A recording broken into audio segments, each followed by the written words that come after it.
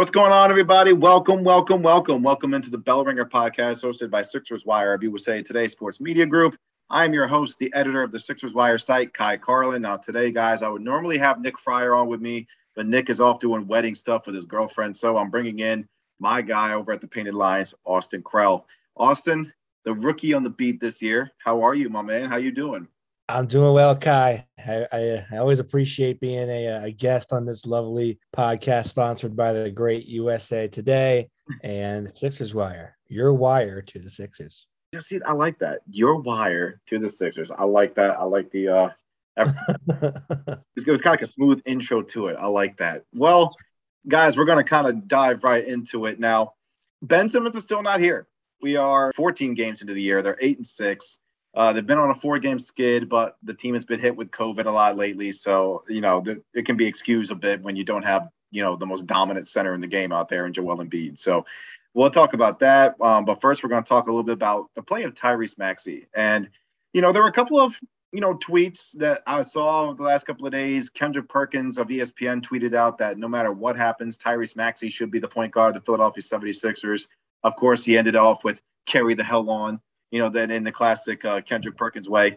But then Indiana Pacers coach Ky Carlin also said that Tyrese Maxey is playing at an all-star level right now. So I feel like at this point, Austin, if Ben doesn't want to come back, then screw it. And the Sixers should really just focus more on Tyrese Maxey and continue to develop him rather than try to bring Ben back and continue to have the same issues that you've had in the past. I mean, especially with the way Tyrese has been playing to start the year. He's been terrific. Yeah. So I think the question is like, okay, is this really who Tyrese Maxey is, or is he just getting the full, like, hey, no one has my scouting report yet, I'm just going to go ham and people don't really know how to stop me? I think there's reason to believe it's real. Number one, 26 points per game over the last 4 games. He's shooting 55.5% on twos. And his effective field goal percentage, which is basically just field goal percentage, but it weighs threes more than twos. So basically, if you have a good 3-point percentage, you're going to have a higher effective field goal, and that's 57.4. So those are both in the 90th percentile in the NBA.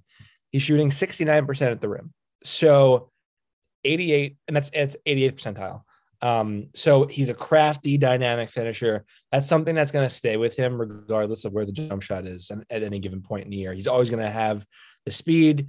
As long as he stays healthy, he's going to have the crafty finishing around the rim. So I think he'll be fine as a scorer. I feel like he's going to get even better, as a scorer, because you can kind of see, I think you just kind of touched on it a little bit with the 3-point shot, but I believe even if over his last 3 games, Maxey's shooting 50% from deep. And the season, he's shooting, I think, a little over 41%. That's a number that is going to continue to climb because the kid has such a crazy maniacal work ethic that he's going to continue to improve no matter what. Like, you could just see it. There have just been little incremental improvements, not only from his rookie year, but up until now. You can see that he has put in the proper work in the offseason.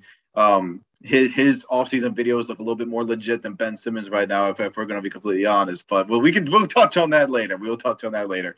But Tyrese has you can just tell the kid has been able to put in that work. So it's just like you see these monumental improvements. And now I know on the defensive end he's still got issues. On the defensive end he's still learning. But I feel like even on that end, Austin, there are certain things that you can see that he has definitely improved on, and he definitely has the tools to at least become a average defender. Maybe not like a guy like a Simmons who's an all NBA type of defender, but at least a solid one. Yeah, I feel like he's gotten much better lately as a help defender. And I think there are certain ways that if you just think the game through, you can sort of cheat in your progression as a help defender. Like, for instance, a very easy way to improve as a team defender is if you see a good offensive player posting up with like late in the shot clock, you can very simply just time your help defense to go over there and contest. Because if let's say like he makes the pass out of it, your man still has very little time left in the clock, and they're going to be forced to throw up a shot that they're not comfortable with. Or if he just takes the shot himself, he's going to have 2 hands in his face. So either way, it's basically kind of like a risk-free, just high IQ way of becoming a better team defender. But I think he's becoming better in that regard. He's getting a little bit more deflections, and those are all things he's going to have to do. Now, there are guards like a Malcolm Brogdon there are guards like a Fred VanVleet who they clear a pick and they want to feel you on the hip. They want to feel an Energizer Bunny type like Maxey. Just they want to feel him right up on top of them, so that way they can sort of bait him into fouls, or sort of like poke around a little bit and find their way to the rims, or whatever. So he has to sort of figure out how to balance his springiness and his speed with like playing against herky jerky change pace kind of guards. But I think he'll get that with time and experience. I think right now everything he's doing indicates that he's not just a starter level guard. He's an all-star level guard. And I think another one too is, and Doc kind of mentions it all the time, and not just Doc, Tyrese does as well.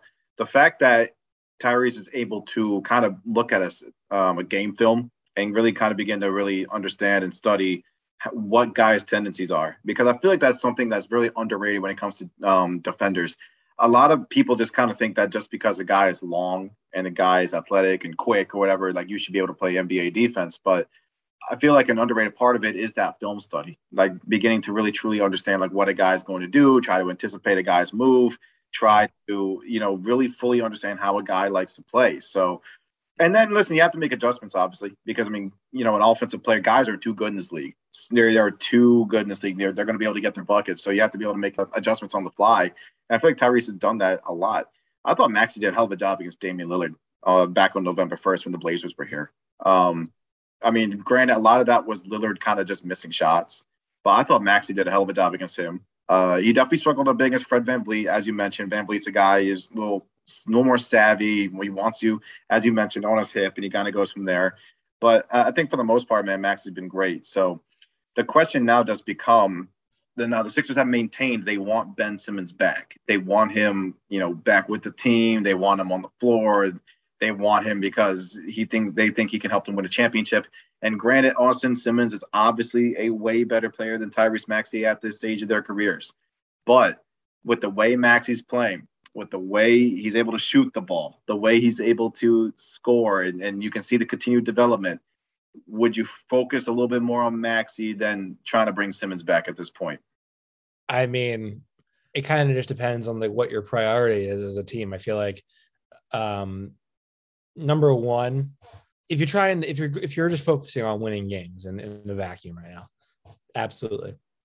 If your goal is to rid yourself of the situation and like get it and like just move on and figure out what the outcome is going to be, then no, I don't think you should just like pocket Ben Simmons until he decides to show up. I feel like if Ben comes back, you want him to play at his best. You want him to try. You want to incentivize him to try. And that means kissing his ass a little bit. Yeah. And I feel like if they're doing that, they're going to ultimately be putting the ball in his hands, even if it's the detriment of the team. So maybe Maxey comes off the bench and he just rams the second unit, down everybody's throat, and then fine. Or maybe Ben buys in more off ball, but then what do you do with Tobias? Because he's more of a power forward. So I feel like they'll probably sort of go back to the Ben lineups until they trade Ben or until, they figure out what's going to happen there. In which case, let's say you get buy-in from Ben, it's a whole different story. Because then it's like, what if Ben decides to be part of the future again? Then what do you do? Then I think Tyrese Maxey becomes a very promising trade chip for anybody, and that's a very good asset to have. But that's a whole different story, different time. I feel like there's not a one right answer because it depends on what the priorities are at the moment. And I feel like Daryl Morey is the head of that beast with determining priorities. And if he feels like this team has a chance to do something, he's going to push for it, and that means pocketing Ben Simmons for now and focusing on the group that you have.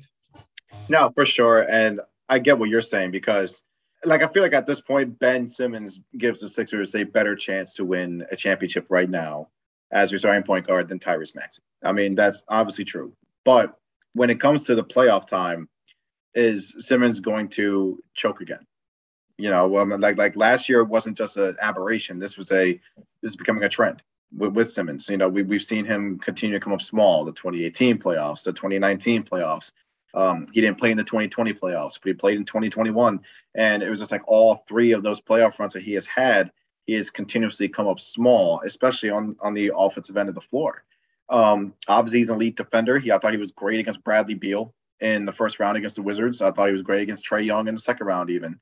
But, especially in today's game, shooting is such a priority, and scoring and offense. And if you can get Maxey up to even, like I said earlier, an average defender, I just feel like his offense would just be a much more helpful attribute to this team than what Simmons would bring to the table at the moment. So I'll take it a step deeper. Perhaps for playoff purposes, Ben Simmons is the better player to have on the court.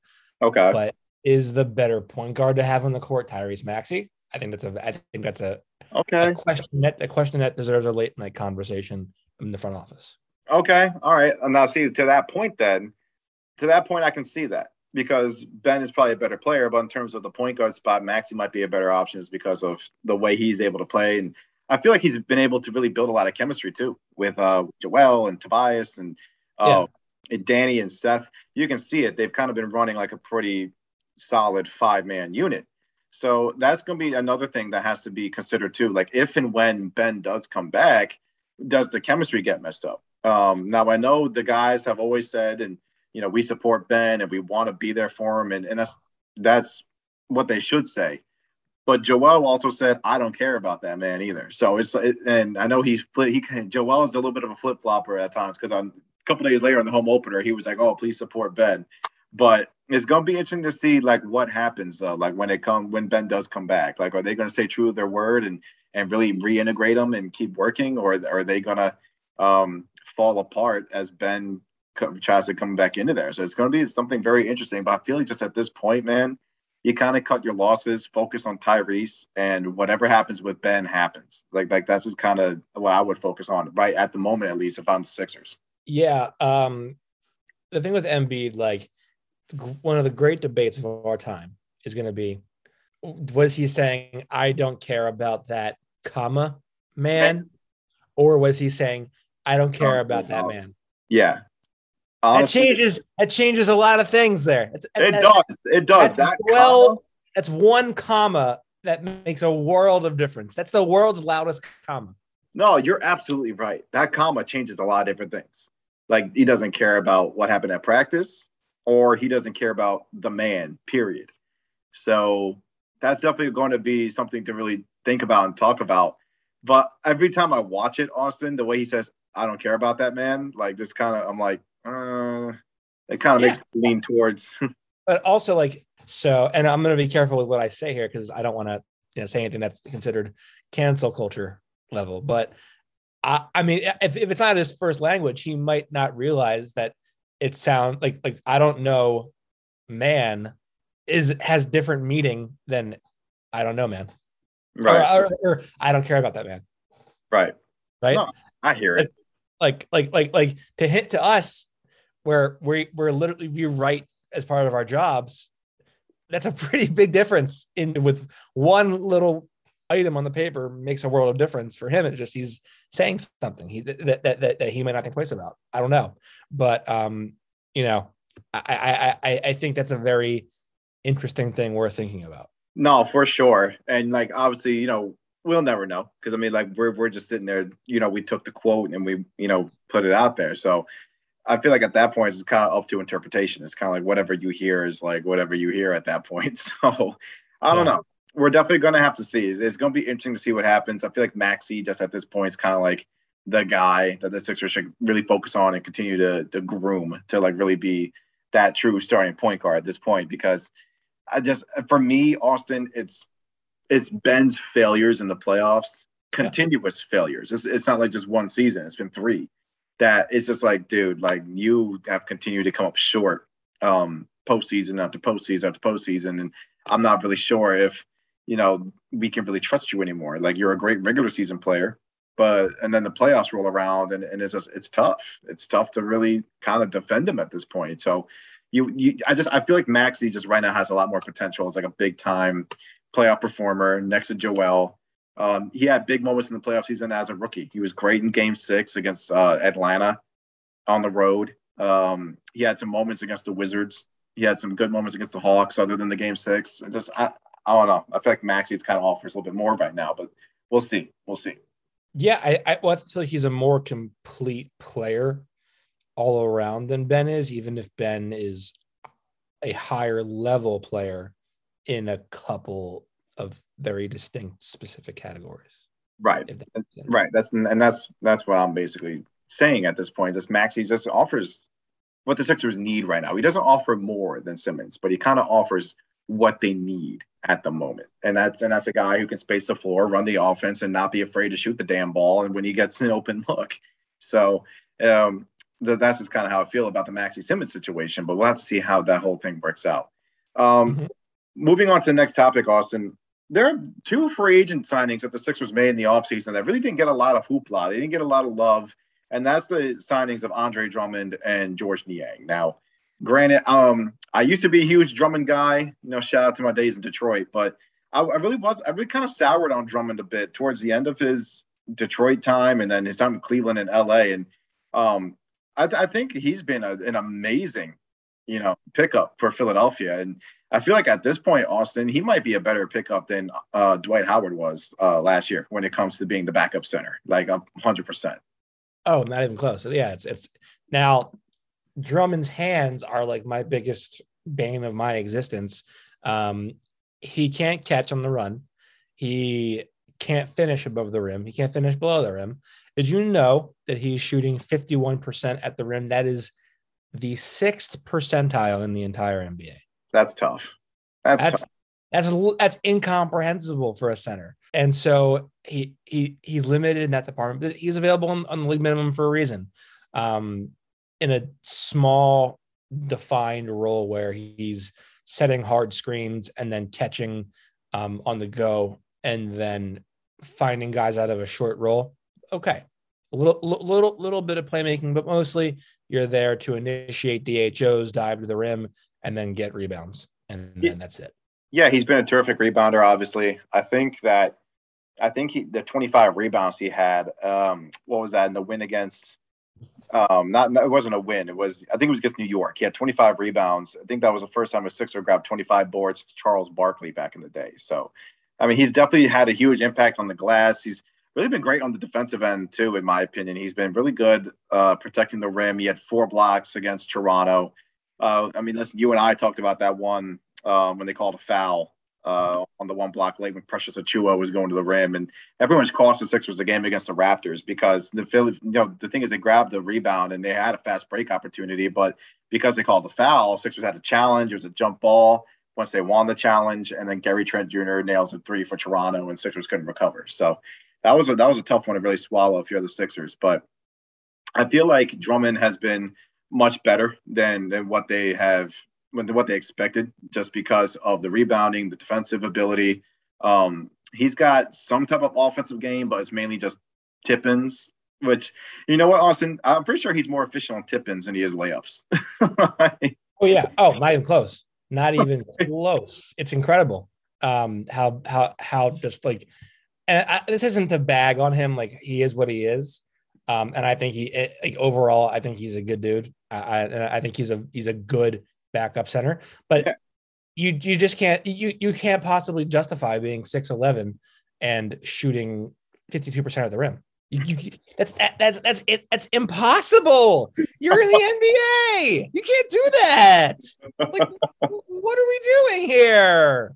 Still, he's a very good player. I will agree with you a little bit. Because there was actually one move when they played. I think they played Milwaukee, and he was defended by Bobby Portis, and he got the ball in the post. He spun baseline. He actually knocked down a reverse layup, and I was actually shocked the ball went in. So it was a nice move. I was like, "Damn, okay, Andre, I see you." But it was you could just feel the ever dying hopes of Sixers fans everywhere when he goes to that floater in the lane against the Raptors and it clanks off the backboard and pops out. You could just feel the hope dying as he tries to create that shot with 4 seconds left on the clock. That was something. It was brutal. And by the way, live news update: Ben Simmons is at St. Joe's right now in Philly. Is he at St. Joe's? There's that. Yeah, maybe he's getting another degree. I don't know. Oh, look at that! Is he playing pickup? Like what's he doing there? Right now, it looks like he's just walking around in a sweatsuit with his hood up and red sneakers. But he's got double socks on. with the sweatpants tucked into the socks, so you can tell that he's been, at the very least, he is hooping or has been hooping. I'll tell you what, man, the fact that we're all sitting here like, really scrutinizing the fact that he's chilling at St. Joe's is crazy to me. That's right. That's right. He's that type of dude. But anyway, back to the podcast. Yeah, Drummond's fine, but my God, it's the guy literally has bricks for hands. It's like there's evidence that points to him having bricks for hands, and it's not even like hyperbole. As for Niang, I like George a lot. I think he's a really good pickup, just a volume 3-point shooting guy who will just catch and shoot, just chuck. And that's kind of what you need out of your second unit, because he's going to make enough of them where it's just like, okay, if he can spot you at 9 points in a 5 or 6 minute stretch, you're going to have, it's a good bench night for him. And he also puts the ball on the floor and realizes when he's not making threes, hey, I can put the ball on the floor and get to the rim. And as slow as I move, I can be effective in that regard. The issue that I have with George is, and it's not really a him issue as much as it is a Doc issue, but you go switch scheme, forget it. I mean, they're gonna toggle through their switches and rotate those until they get him in on the one-on-one on an island against the guy they want. That guy's going to go to work. I mean, the Knicks, Julius Randle did it to him. Yeah, the Bucks did it to him. The Raptors did it to him, and the Pacers did it to him. Yeah. They get him in. They pick and roll you until they get George's up there, and it's okay. Clear out. I got this. And then he's too slow. Yeah, I mean, listen, George is going to have to kind of work on that a little bit, but I mean, for the most part, on the offensive end, I mean, he's averaging a career high 12 points and a career high 1.7 assists, tying his career high with 2.4 rebounds. He's shooting 39% from deep on 6 attempts a night, which is, like you said, that's what you want. You want a volume 3-point shooter to hop off your bench. And Austin, at least, has been much better than Mike Scott. At least he's been much better. That's hard. Yeah, I mean, that's kind of like what that by itself is like a bargaining chip for his agent. Like, hey, I'm better than Mike Scott. Like, okay, let's do it. Sign him up. You got it. No, I mean that's pretty bad. But I mean, listen, at the end of the day, like I feel like Niang has been great. It's definitely a really good pickup. But I do agree with you. At some point, they're gonna have to do something when it comes to his defensive deficiencies, because he's got the size. He's too slow. As you mentioned it, Toronto did it, Milwaukee did it, Indiana did it. It's put him on an island and they attack the basket immediately. So something they'll have to figure out for sure. But do you feel comfortable having George Niang out on the floor in a playoff game? I think, so let's be real here. He's making what, 3 point whatever million per year. So.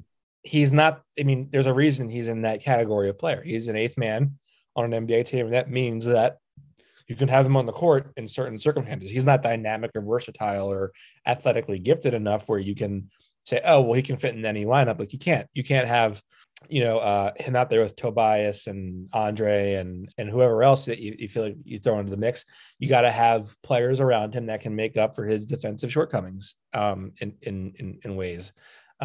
So, you can have him on the floor, but you have to have a mix of Matisse out there with Joel, with Maxey, with Shaker, with Danny, whatever, basically counter his defensive shortcomings and make up for them in other departments. But he's a very adequate offensive player who should get minutes in the playoffs. And the only way that would change really for me is if he becomes timid as a shooter. If that were to happen, I'm not really sure what value he's adding. He needs to be, I'm a catch, I'm a go, because I ain't doing much else. Fair enough.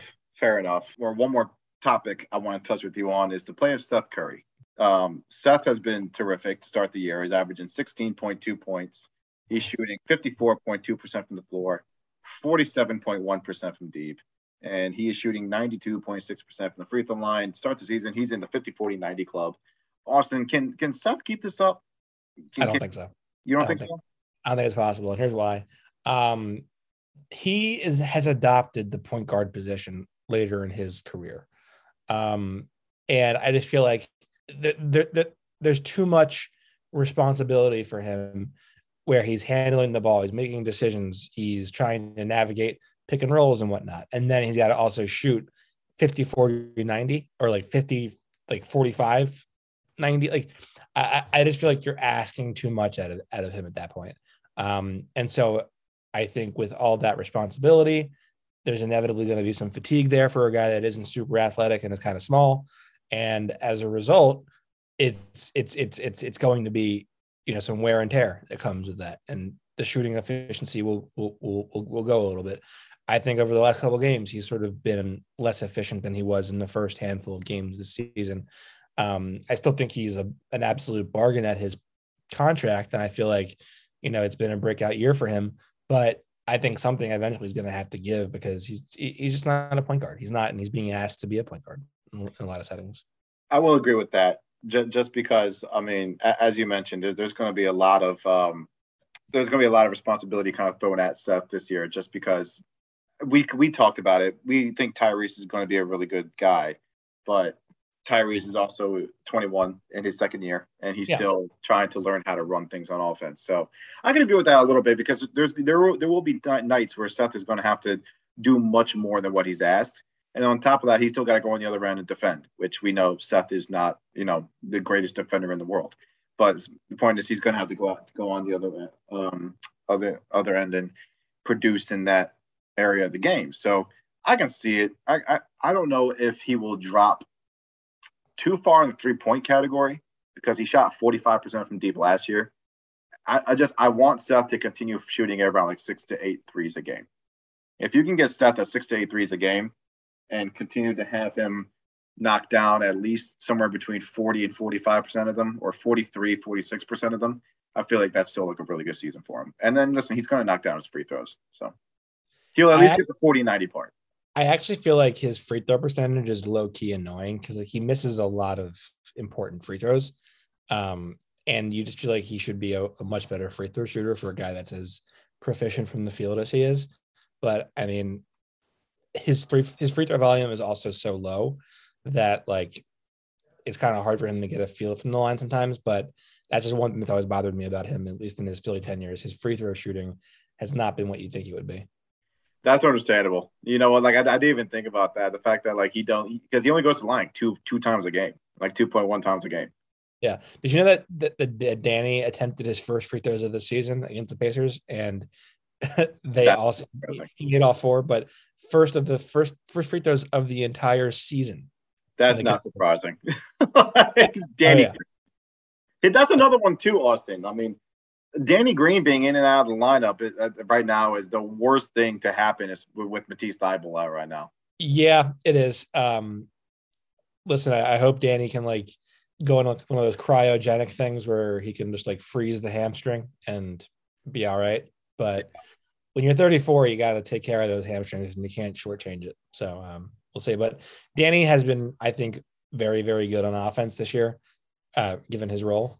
Yeah. And perhaps even underrated a little bit in that regard. So we'll see. I think so. But listen, we'll see what happens. But like, I feel like the Sixers right now, if you can continue to get Seth Curry continuing to play well, if you can get Tyrese Maxey to continue to develop as a player, then they'll continue to be in good shape, especially once Joel Embiid comes back from COVID.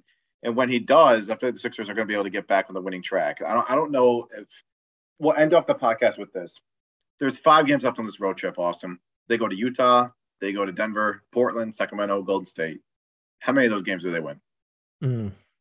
And let's say Joel comes back during this trip. Let's just play hypotheticals and say he comes back during this trip. Let's say 1. Oh, only 1? Where are they winning? Sacramento? Probably, yeah. Of course, it's Sacramento. I'm gonna say 2. I'm gonna say they squeak out 2. If they can get 2 wins on this trip, that would be a solid trip. I mean, we're assuming that Joel is actually going to come back on the trip, and I don't know about that assumption. Yeah, this is just an assumption. Like it's not like it's like we're playing hypotheticals here a little bit. Yeah, I mean, I would. They're gonna listen. They're gonna be fine. They're gonna be fine. I think the supporting cast around Joel has been much understated this season, And I think they've been really good as a team when he's been healthy. And like, it isn't like they beat up on bullshit teams. They beat the Hawks, who everyone was like top 3 or 4 seed. Mm-hmm. They beat the Bulls, who are much improved. They beat the Blazers, who are the Blazers. They beat, they have some very good wins this season. And they've lost 4 in a row with their best players missing. So, yeah, we're going to have to see. We're going to have to kind of see how everything works out. It's going to be interesting to watch, though. Austin, tell everybody where they can find you at, man. Find me in the gutter, probably. That's my dark humor. You can find me on Twitter at NBA Krell. I cover the Sixers for the Painted Lines on the beat every day. You can Venmo me some change so I can feed myself and my family. And yeah, you can find me there. And you can find my work at thepaintedlines.com. Make sure, actually, I want to thank everybody for listening to this podcast and continuing to read myself over at SixersWire.com. We've hit over 1 million views every month so far in 2021. So again, I'm very thankful for all of you, and I really hope that you continue to kind of keep clicking and continuing to read myself so I can also earn that bonus money to feed myself and my family. So I appreciate you all. Austin, thank you so much for coming on with me, man. I appreciate it. You got it, buddy. Take care. And for everybody else, we're out. We'll see you guys next time on The Bell Ringer.